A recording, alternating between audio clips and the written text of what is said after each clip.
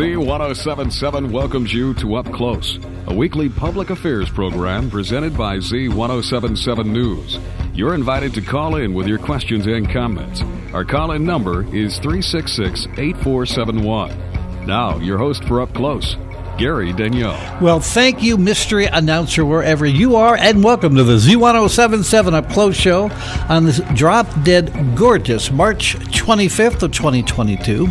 I'm Gary Danielle. Our producer is Claire Groh, and our phone number for you to call is 760-366-8471. The Z1077 Up Close show is a special presentation of Z1077 News presented in the public interest.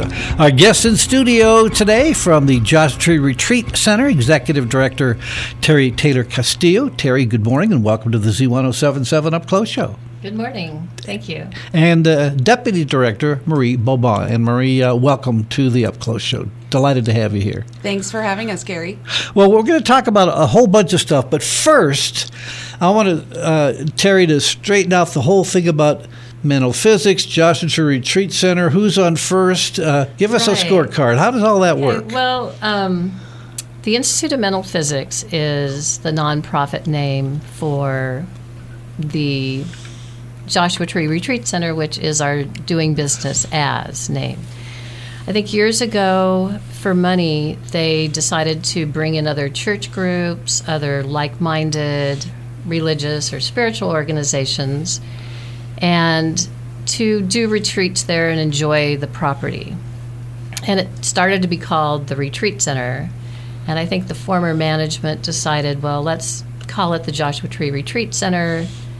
And then people were writing checks out to that, and we couldn't cash them. I mean, I wasn't there, but... So they had to get a DBA. So they did that, yeah. So it's the Institute of Mental Physics doing business as the Joshua Tree Retreat Center. Yes, and it's still very much the Institute of Mental Physics, and we're hoping it will even be more so in the future. When I was a kid growing up in Santa Barbara, I remember I was 7, 8 years old. One of my aunts would always come to the Institute of Mental Physics in Joshua Tree. She came up here for a lot of events. Yeah. So I've always been aware of it. It's always been kind of a mysterious place. She always presented it as she's going to, go find herself, and a mysterious place. And never thinking years later I'd move here. And actually, now I've been conducting a business within 5 miles of this mysterious place in Joshua Tree. So let's go back to parting the shrouds of time. Let's go back to the very beginning of the Institute of Mental Physics. So what started them? Well, help us solve the mystery. They started in L.A., Edwin Dingle had traveled to China to map China, actually. We have a huge book of maps from China that he published. He, at one part of his walking tour, basically, he got very ill and met up with some Tibetan monks who taught him some different yogic breath work, exercises, and things that really restored his health. And he was really surprised by it and was, couldn't get these things out of his mind and kept doing them. And so when he returned from China, he thought, I need to bring these teachings to the Western world. And I think he took about 10 years of just kind of sitting with all of it, maybe studying more, and then started to teach. And then opened a center. So he was a map maker by profession. Publisher, yeah. Went to China to map China. Yeah. And then learned these Tibetan techniques, and it changed his life, obviously. It did, yeah. And he was very charismatic, too. I think he's the right person to try to teach something. And I think at the time, there were other people bringing... teachers from India, like the Theosophists. So there was like a spiritual movement then. And so he started in L.A. with the church, and then he felt he needed to come to the desert to create a whole city, actually, and also have a place for his students to come and really, get in touch with their spiritual nature and nature. So in 41, he found the property, and of course there's a story that goes that a beam of light came down and it... Well, it's the Joshua Tree vortex. It was, Yes, right. It's right there, yeah. So that was it. That was the thought. And so he purchased the land, which was a square mile, and started to plan for the city, and he wanted Frank Lloyd Wright to be the architect. And because he felt like organic architecture and he would understand. But I think Frank Lloyd Wright didn't like the ley line thing, and a ley line is, I think this started in England, and Edwin Dingle was from England, where there's energy grids, where things like Stonehenge was built on an energy line. So Edwin Dingle really wanted the buildings to be on those lines and absorb that energy. And Frank Lloyd Wright said, no, I usually build things where I want them to be. And then he's... Well, that's interesting. Okay. Ooh, Yeah. I'm getting tingles now. So he's... Okay. And we don't have exact... Like, we have some letters, because we'll get into our historic... I'll let Marie talk about that. So we have even more stuff now that's the story's coming together, but basically Frank Lloyd Wright said, I think this is an important project and I'm going to see if my son will do it. So his son did do it. So we have the largest collection of Lloyd Wright buildings, who is Frank Lloyd Wright Jr., in ever, anywhere. And they're beautiful. I want to go back to these energy lines. Okay. So Dingle felt that there was energy lines in this property in Joshua Tree, wanted the buildings to be aligned with them. Right. How do you map those? Was it a technique? I mean, That is a very good question. My uh, sense of it is... and he was a map maker. Yeah. So Right. yeah. But have you ever seen people when they do the water witching? Yeah. Yeah. So my sense is he probably had some kind of way of measuring energy. Okay. I mean, that's been something people have done for years. Okay. All right. Fascinating stuff. Yeah. So now, Marie, you're doing some of the research on the early history of the Institute of Mental Physics? No, I'm not doing the research. We actually You just know the stuff. Well, Okay.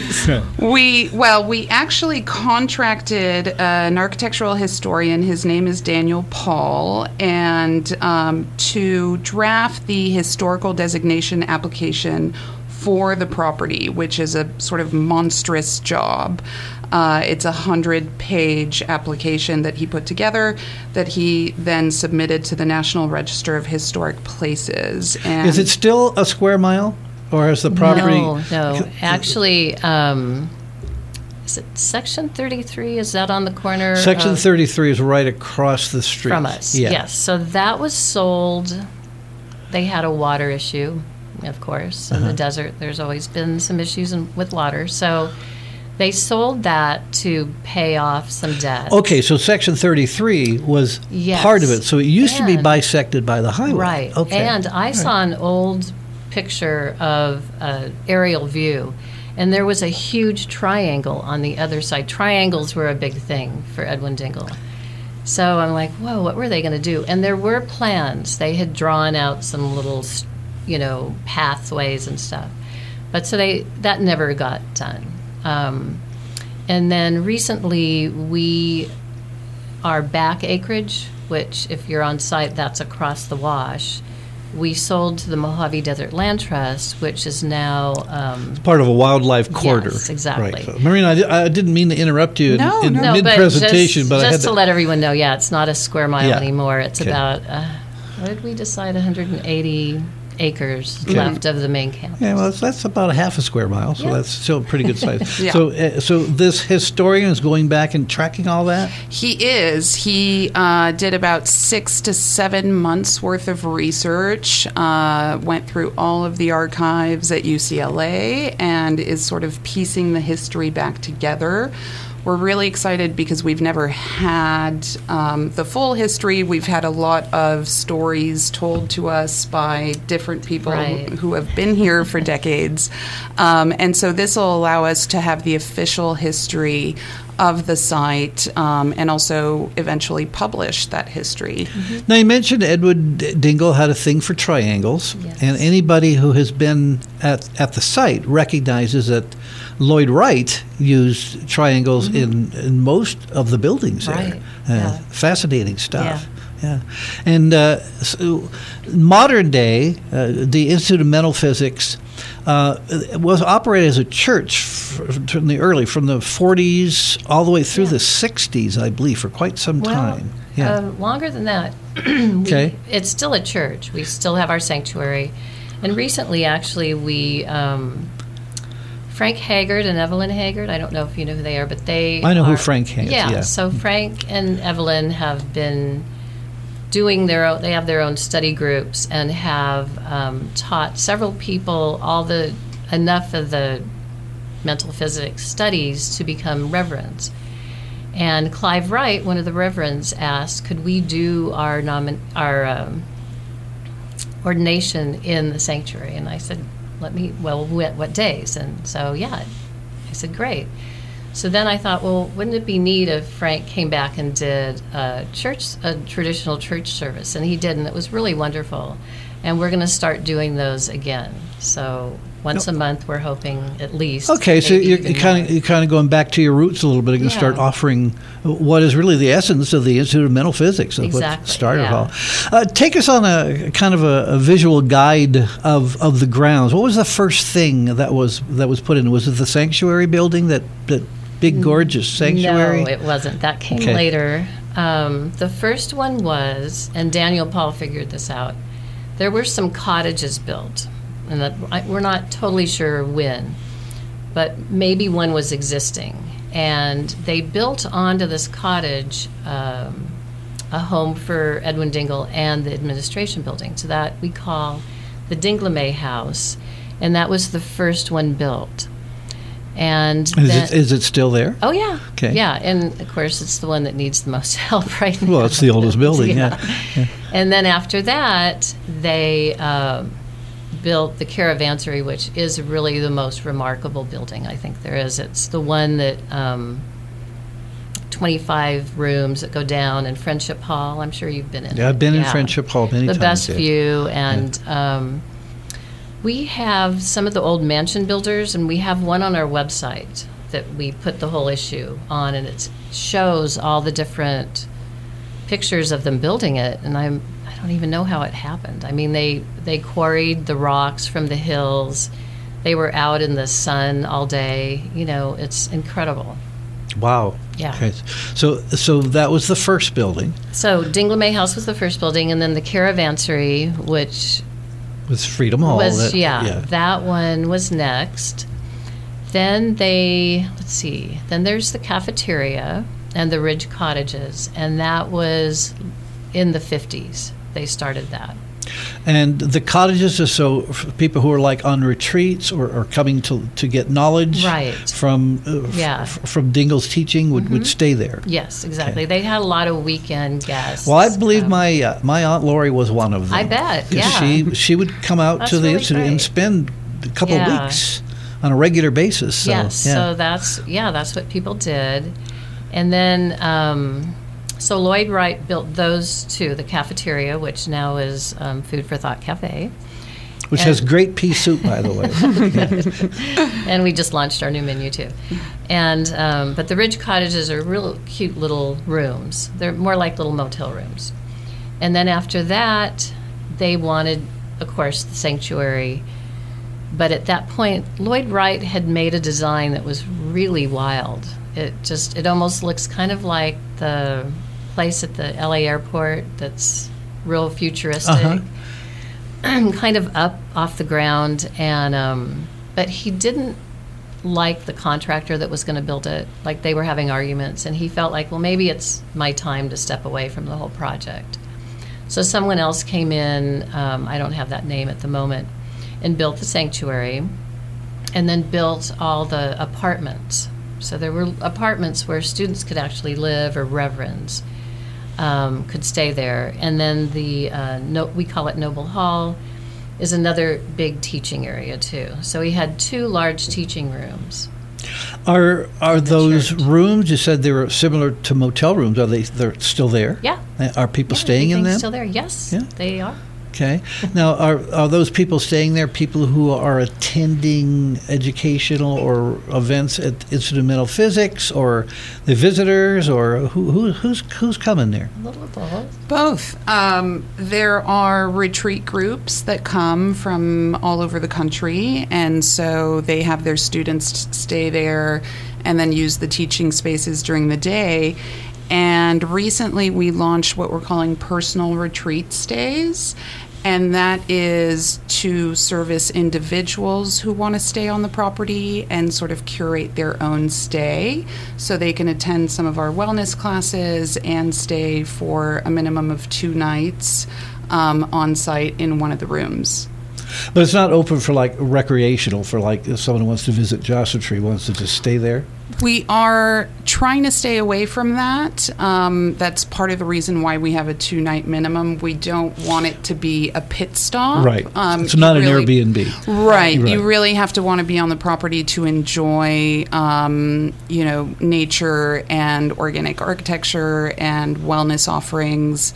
And the rooms are very simple. We say it on our website. There are no televisions. The idea is that there be not no a resort. distractions. Hey, Yeah. if people pay $400 to stay in a teepee, that who knows what that would I be? know. So. What's the capacity? How many rooms do you have there? Well, so of the little cottages that we just mentioned, and they're cottages means they're not like a little house. They're Right. the rooms, but there's 21 of those. Okay. The Caravansary has 25 rooms, which 8 of those are suites, so there's 2 rooms connected. And then we have 3 cottages that we have that usually are used by the retreats. So like if they rent part of the space and their teachers want a cottage, those are actual little houses. Now, the founder of the LA Free Press, Yes, Art Kunken. Art Kunken lived there Yes. for a long time. He was actually in did. residence. Do you Yeah. have the people who are resident, or was that just? He was an unusual guy, so. Yes, he was. We don't really. It's Art. So one of our board members, Paul Andrews, started the Whole Life Times. That it was a free. Well, actually, Art started it, and then he did the Whole Life Expos, which were metaphysical. All the, upcoming authors and teachers and all that. So he knew Art. I actually knew Art from way back. And I'm not even sure how. Art was interested in mental physics, first of all. He thought it was brilliant. And then there was a mobile home type thing on the grounds. And Paul said, hey, why don't you move out and, help teach or be part of the scene there. And I actually ran into Art Kunken right before he was moving at a book signing somewhere. Wow. Yeah, Okay. and he told me, I'm moving to Joshua Tree. I said, where? And he said, the Institute of Mental Physics. I'm like, whoa, okay. And then years later, I came on site, and he was getting older, and he came to meet me. He's going, do I know you? Yeah, we met a few times in the past. So. Okay, so you had kind of a celebrity staying there, Yeah. but he was teaching and active with the Institute of Mental Physics. He was at first, and then he, I think that, probably when he first got out there in '99. How would you describe the religion, the spirituality that manifests itself as the Institute of Mental Physics? We have Christian, we have Right. we have Muslim, we have Jewish, we have different Yeah. faiths. Where does that all fit in? Well, it fits in pretty well with just about anything you personally believe, because they describe it more of a science, like it's breath work, it's techniques, it's studying all the different teachings, not just one, master or master teacher. So really you'll find a lot of basic spirituality that is ancient, goes back beyond Jesus' time on earth. So, and they definitely acknowledge Jesus as a spiritual teacher of great importance. So it's also something where, like, if you were a reverend in metaphysics, you could take the basic teachings, but also, put your own, like, say if you're more Buddhist or more Hindu oriented, you can bring that in. And all of that hinges on the Tibetan teachings that Edwin Dingle experienced in China while he was out making maps. Exactly. Amazing how things start. Yeah. Present day mental physics, we're going to talk about that, but first I got to take a little break. We'll be back with more of the Z1077 Up Close Show. Our guest in studio today is the Executive Director of the Institute of Mental Physics, doing business as Joshua Tree Retreat Center, Terry Taylor Castillo, and Deputy Director Marie Balban. I'm Gary Daigneault. Our producer is Claire Grow. And if you'd like to call, our number is 760-366-8471, and we will be right back.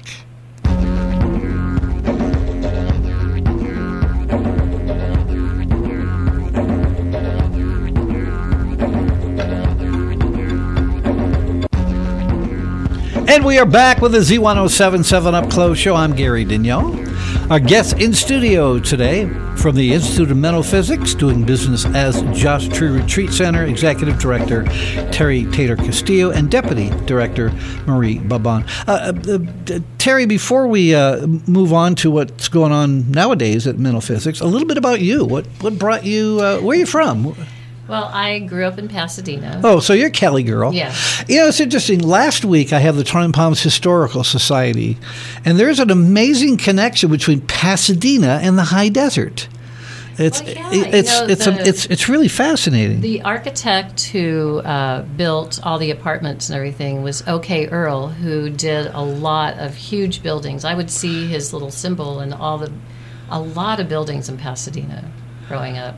So you come from Pasadena. Yeah. Okay. And in the 70s, I got really interested in angels and metaphysics. Uh-huh. So I started to study what are angels doing when they're not saving people from car crashes and things like that. And just kept researching it and couldn't find a book that I wanted to that would kind of answer those questions. So I would keep a journal and do some writing. And I was telling a friend one day, I said, I should just write a book on angels because I can't find one that's kind of current and has the same interests I do. And he said, why don't you? I'm like, And I had friends who were book editors and everything. Well, anyway, long story short, I did write a book and it got published and it became very popular. And it's kind of started an angel movement. What's the name of your book? Messengers of Light. Messengers of Light, and I'm sure it's available on Amazon? I did you can still get it. I don't know if it's even still in print. I'll give a little shout out for your book. Thanks. That was in the 90s. Yeah. So anyway, Paul Andrews, who I had mentioned before from the Whole Life Expo, asked me to come and do a talk on angels because the book was popular and the topic was gaining popularity. And what's interesting about that, and the reason I'm bringing it up, is I met Don and Barbara Waldrop, who had been the chancellors after Ding LeMay died at the Retreat Center, at the Institute of Mental Physics. And they went to my talk, and afterwards came up and gave me one of Edwin Dingle's books, Life in Tibet, and said, I wish you would come to Mental Physics and help us. We really need help out there. And I've always loved Joshua Tree. I'd gone camping as a kid and, trips and stuff like that. So I thought, I love Joshua Tree. I thought, I should come out. And then I had a boyfriend at the time who was there. I said, hey, we need to go to Joshua Tree and, see if we can help them. I don't even know what we were going to do, but, they explained what was going on. So I never went out to visit them. But I kept seeing that book in my bookcase, and I'd feel really bad. I'm like, dang, I haven't gone out there. I wonder what's going on. So years later, when I saw Art Kunkin, and he said, hey, I'm moving to the Institute of Mental Physics, I'm like, oh, my God. Yeah, I was supposed to go out there a while back and never did. But anyway, See, here I am. A little pull from here, Yeah. a little pull from there. Something they teach you in interviewing school is never go past what they call the vein of gold. Well, you just opened up a big vein with the angels thing, so I'm not going to. Oh, well, we can do that. I'm not going to belabor it. But what is the definition of an angel Well, it's from the expert on angels? I will just give a very brief. It's a being of light, helpful, spiritual being that, it's something different probably for everyone. Something people feel mostly, like they feel protected, or if they've been in a situation and gotten out of it and can't explain. One of the reasons I was so interested is I heard so many stories from adults growing up of little things, and so that's again a whole other vein of gold. So look up Messengers of Light, and you can find out more about that. And I don't want to belabor that, but it's again, this is some interesting stuff. But it coming is up, what kind of got me into the whole. Okay, so actually that got me here. So that brought you to Joshua Tree in, what was it, mid-90s? You said. No, in '99 Okay. is when ARC came. My husband and I moved out here in 2014. We had been coming out to the area for a lot. That was our getaway all the time, and thought someday we'll buy land, and so we did. And then we opened Taylor Junction, and I was on Facebook, and I saw Paul Andrews was on Facebook too. So I went, oh. And he said he lived in Joshua Tree. So I thought, well, that's weird. So now Paul Andrews is in Joshua Tree too. So I connected with him, and he goes, no, I don't live here. He does Contact in the Desert here, and was part of the board, which he still is. So I said, well, stop by. I have a gallery that we're opening, downtown, and he did. And then we talked. He took me on a tour of the ground and said, you should get on the board. We need local people who are, understand metaphysics and all that. And so, long story short, I ended up on the board. The rest, as they say, is history. Right. So. Right. Marie Bobin, how long have you been in the desert? My husband and I moved out here in 2017, 2018. And where are you from? Pasadena? No. Oh, okay. Right. I'm a dual citizen. I'm French American. So grew up. My parents moved us out to California when I was a preteen. So we lived in Los Angeles. So you're still a Cali girl. Mm-hmm. Yeah. Okay. Yeah. And what bridged you from Los Angeles to the high desert? We were looking for a different quality of life. Really, we were sort of done with traffic and all the things people leave cities for. And essentially, we wanted to be near a national park because we're national park people. And there we are. And here we are. Okay, well, it's wonderful. Well, Maria, I have to give you a little personal pat on the back for the work you do with the Big Read every year. People may not be aware, but Marie's sort of the guiding light behind that whole effort, and it's quite a process getting the big grants and then putting on all those events. And I think you're to be commended for that. So. Well, thanks so much, and we love that you partner with us every year. And it does take a village, and the Big Read's really only possible because of all the organizations that come together under one banner. Well, it's important. One of the things I really like about the desert, and Terry kind of made reference to it, is the quality of life. The quality of life is different. It's a little slowed back. We can do things like learn about angels and find about Institute of Mental Physics. And, we may scoff at vortexes, but there are people who believe very strongly in them, and that Joshua Tree is part of that entire global process. So, Joshua Tree used to have the Joshua Tree Retreat Center. We had Bhakti Fest, we had Contact in the Desert, all those big things. I haven't seen those in the past few years. Has something changed? Something did change. Okay.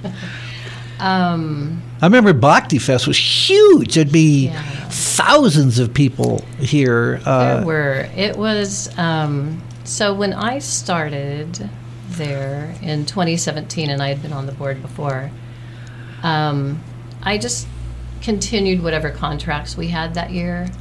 and just that's what the board wanted. Let's just see how all this goes.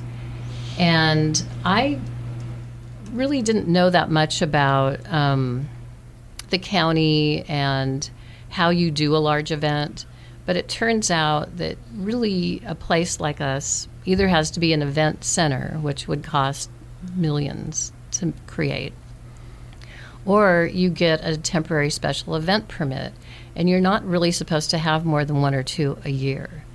And so people were using temporary special event permits for actually kind of becoming an event center, and the county said that's enough.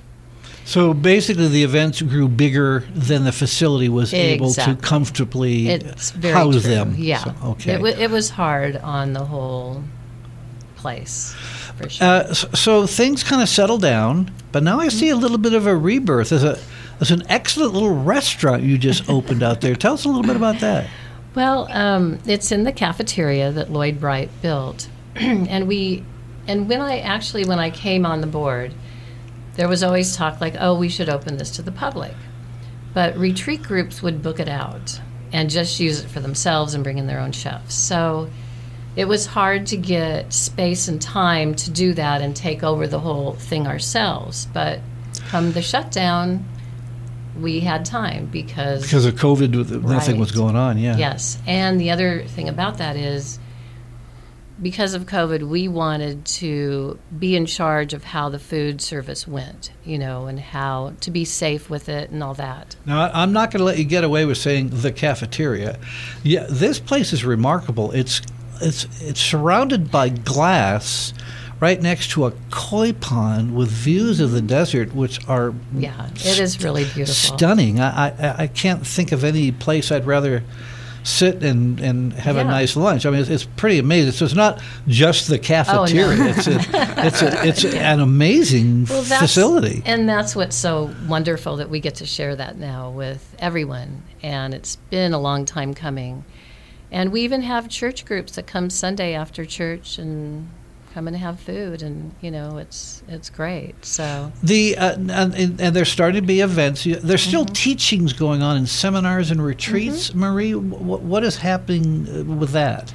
So we still have regular retreats that come out, and then we've started brought back our own wellness programming. And part of that is because we really want to make sure we can provide equitable wellness opportunities. Tell me about wellness programming. What does that mean? So, what are you going to teach me there? So wellness programming... Humility? Probably not. Yeah.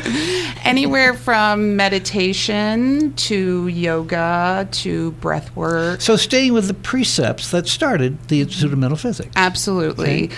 And a lot of those classes are by donation. We really don't want to turn people away for lack of means.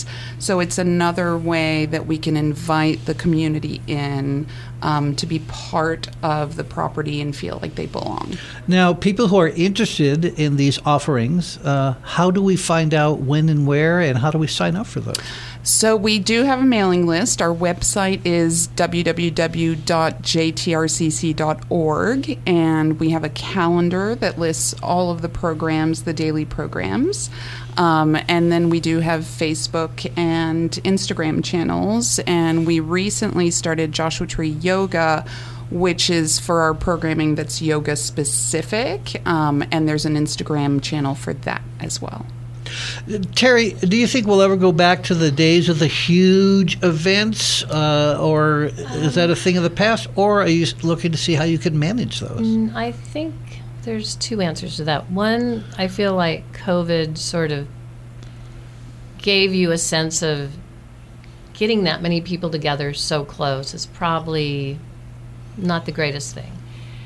And also because it's so hard on the property and the buildings are old, and I don't know if you need to have large events to have a good experience. We would rather see smaller events, more community events, and we hope to someday have more open houses, which is what we do, where all our teachers are available that day. You can take different classes. There'll be talks. There's architecture tours. and more things like that, because I feel the festivals, it's just not the right place anymore. So things like Desert Days, which was going to be huge, kind of veered away from the principles that you wanted to stay with? Yes, that, and again, it's, the park, it's not a place where we really can handle that many people. Right. And the other sad thing is, since I know the property pretty well now, like after those events would leave, it took 2 weeks for the little animals to come back. Like I know where they all kind of hang out, sort of, and I'd be like, "Uh-oh, where are you guys?" I can imagine. But yeah, it was hard on everything. I remember driving by there during Bhakti Fest, and it looked like every space was full of vendors, and it was a great event. My wife loved it. She went to it and thought it was really that's cool. the thing that if I do miss anything, I miss that those were fun events. In Bhakti Fest, the principles were based on the principles of mental physics anyway, so it fit with your mission. It did. Yeah. Yeah. So. But a rock concert, not so much. Right. Yeah. Okay. We're going to take another quick little break. We're going to talk about what's being planned in the future for mental physics, what we may or may not see at that very distinctive corner of Joshua Tree. We'll be back with more of the Z1077 Up Close show right after these.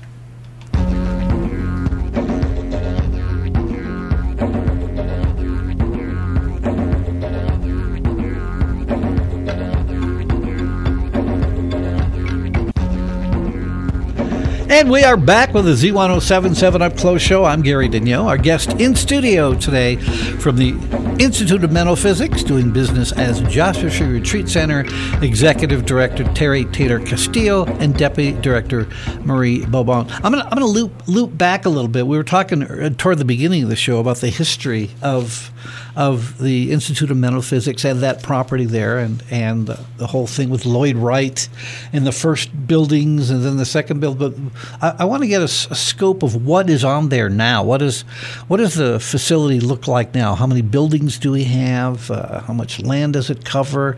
What are those buildings being used for? I know I'm active with a local nonprofit, and we have had events up there, and it's really a great facility. We've had a volunteer appreciation dinners up there for our volunteers, and we've had dinners there where we've hosted our awards for our own members of our nonprofit. Do you still have those kind of events? You still open to that? We are.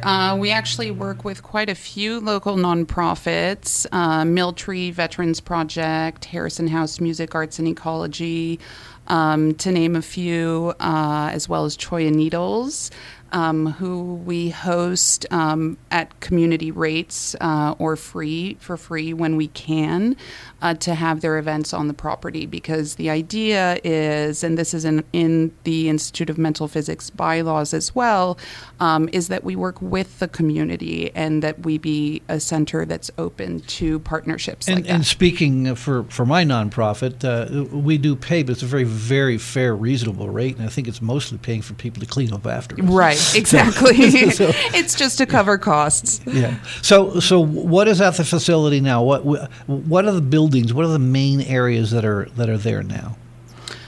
I know we've got the sanctuary. Mm-hmm. And the sanctuary and Noble Hall are the main teaching spaces. The sanctuary is also used as an event space. It's more conducive to that. Like Terry was saying earlier, we now are having monthly mental physics church services. The sanctuary is also used by our retreat groups. And who facilitates the services? Is there a reverend, a mental physics reverend? Is that the title?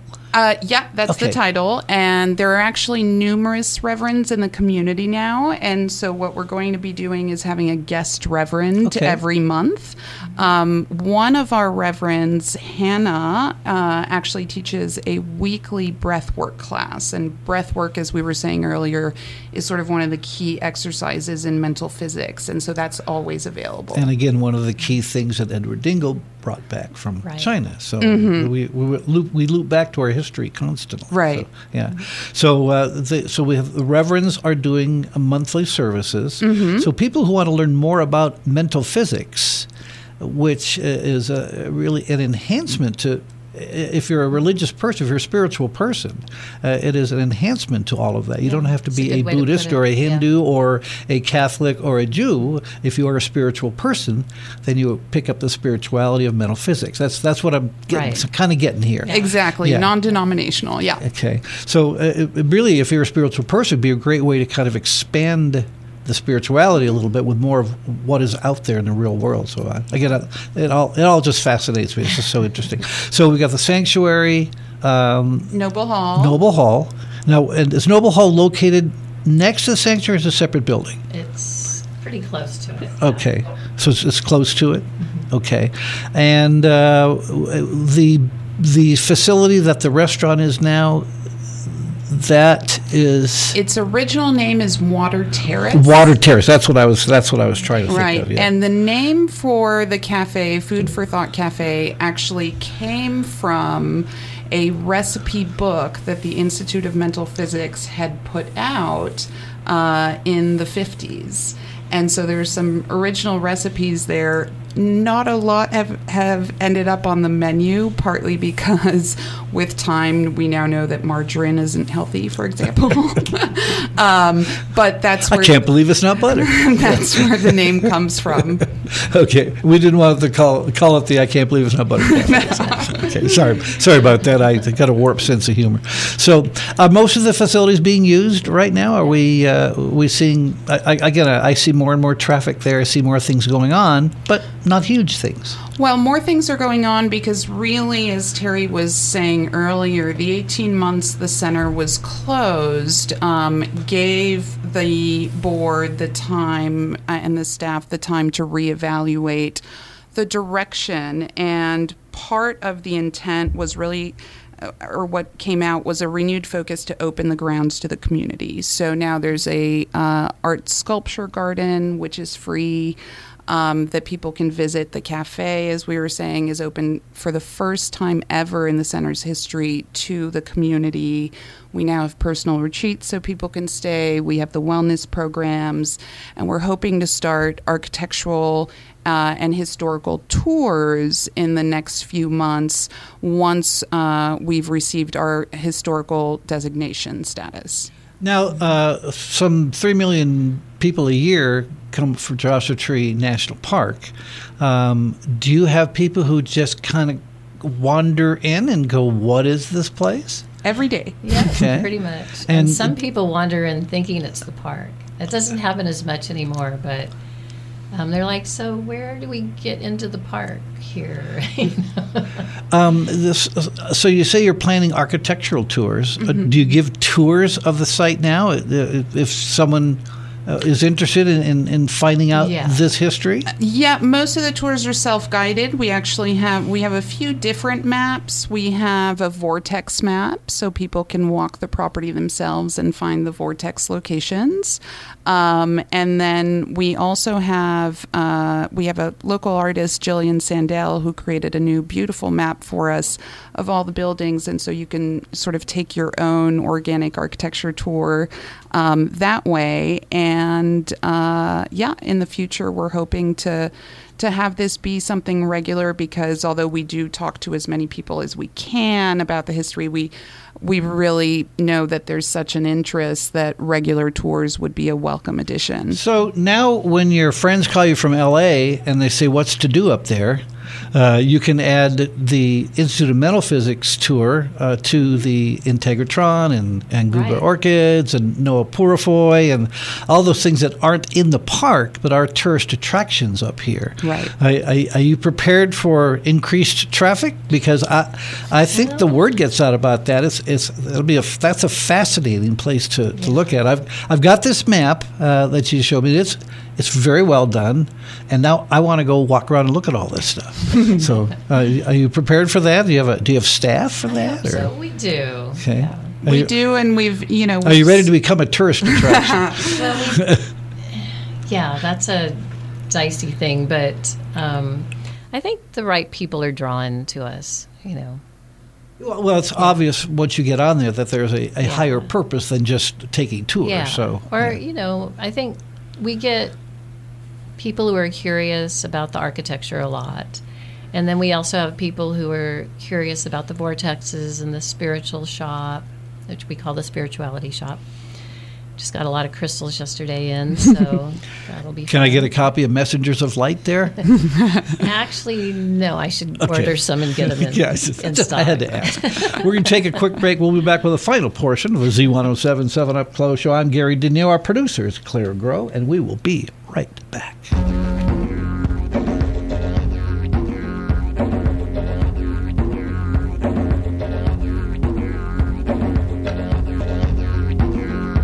And we are back with the final portion of the Z1077 Up Close Show. Our guests in studio today from the Institute of Mental Physics, Executive Director Terry Taylor Castillo and Deputy Director Marie Boban.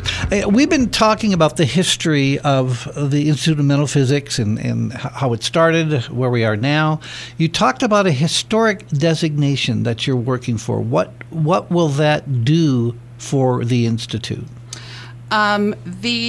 Once we receive the historical designation status, and the retreat center would then be listed on the National Register of Historic Places, that allows us to really preserve and protect the property for future generations, meaning nothing that is not in line with the nonprofit's mission could be built there. The buildings would be preserved, and that would also allow us to apply for grant funding for architectural renovations for a lot of the work that needs to be done. Like Terry was saying earlier, Ding LeMay House is one of those older buildings that does require a lot of work. And are you planning on doing those renovations? Are those on the calendar? We are planning on doing those renovations. They are sort of on the calendar in the sense that we started an architecture and preservation giving campaign, and so we're raising funds in order to help us apply for the historical designation and then help us get a grant writer to apply for further funding. So people who are in the area who are interested in supporting the mission of Institute of Mental Physics, there's a way for them to donate to that, and it is a nonprofit organization. It is, and they can donate through the website, jtrcc.org. Okay. Terry, what do you see as the future of the complex, the Institute of Mental Physics, the Joshua Tree Retreat Center? Where is that organization going? It sounds to me you're kind of going back to your roots. But I think we need to preserve our roots, too, not just the buildings. Yeah. And the spiritual inspiration that's there? Like the whole, instead of it becoming another spa resort or a place for hipsters, but it needs to stay as it is, because there's always going to be spiritual seekers, and it's really important to have a place that stays, as if like it was built for posterity. And Marie, what would you like to see the future of mental physics? I think, as Terry was saying, there are so few spiritual centers left, and I see this as one that really should be for the community that it is in, as well as for visitors to, find themselves and find something different. So growth, but keeping with the spirituality that started and maintains the event. So, absolutely. Thank you so much for being my guest this morning. If you're just joining us, we had a fascinating morning this morning with Terry Taylor Castillo and Marie Boban of the Institute of Mental Physics. That's going to do it. We'll be back next week with more Up Close. Thanks for listening. Drive carefully, and God bless. Bye-bye.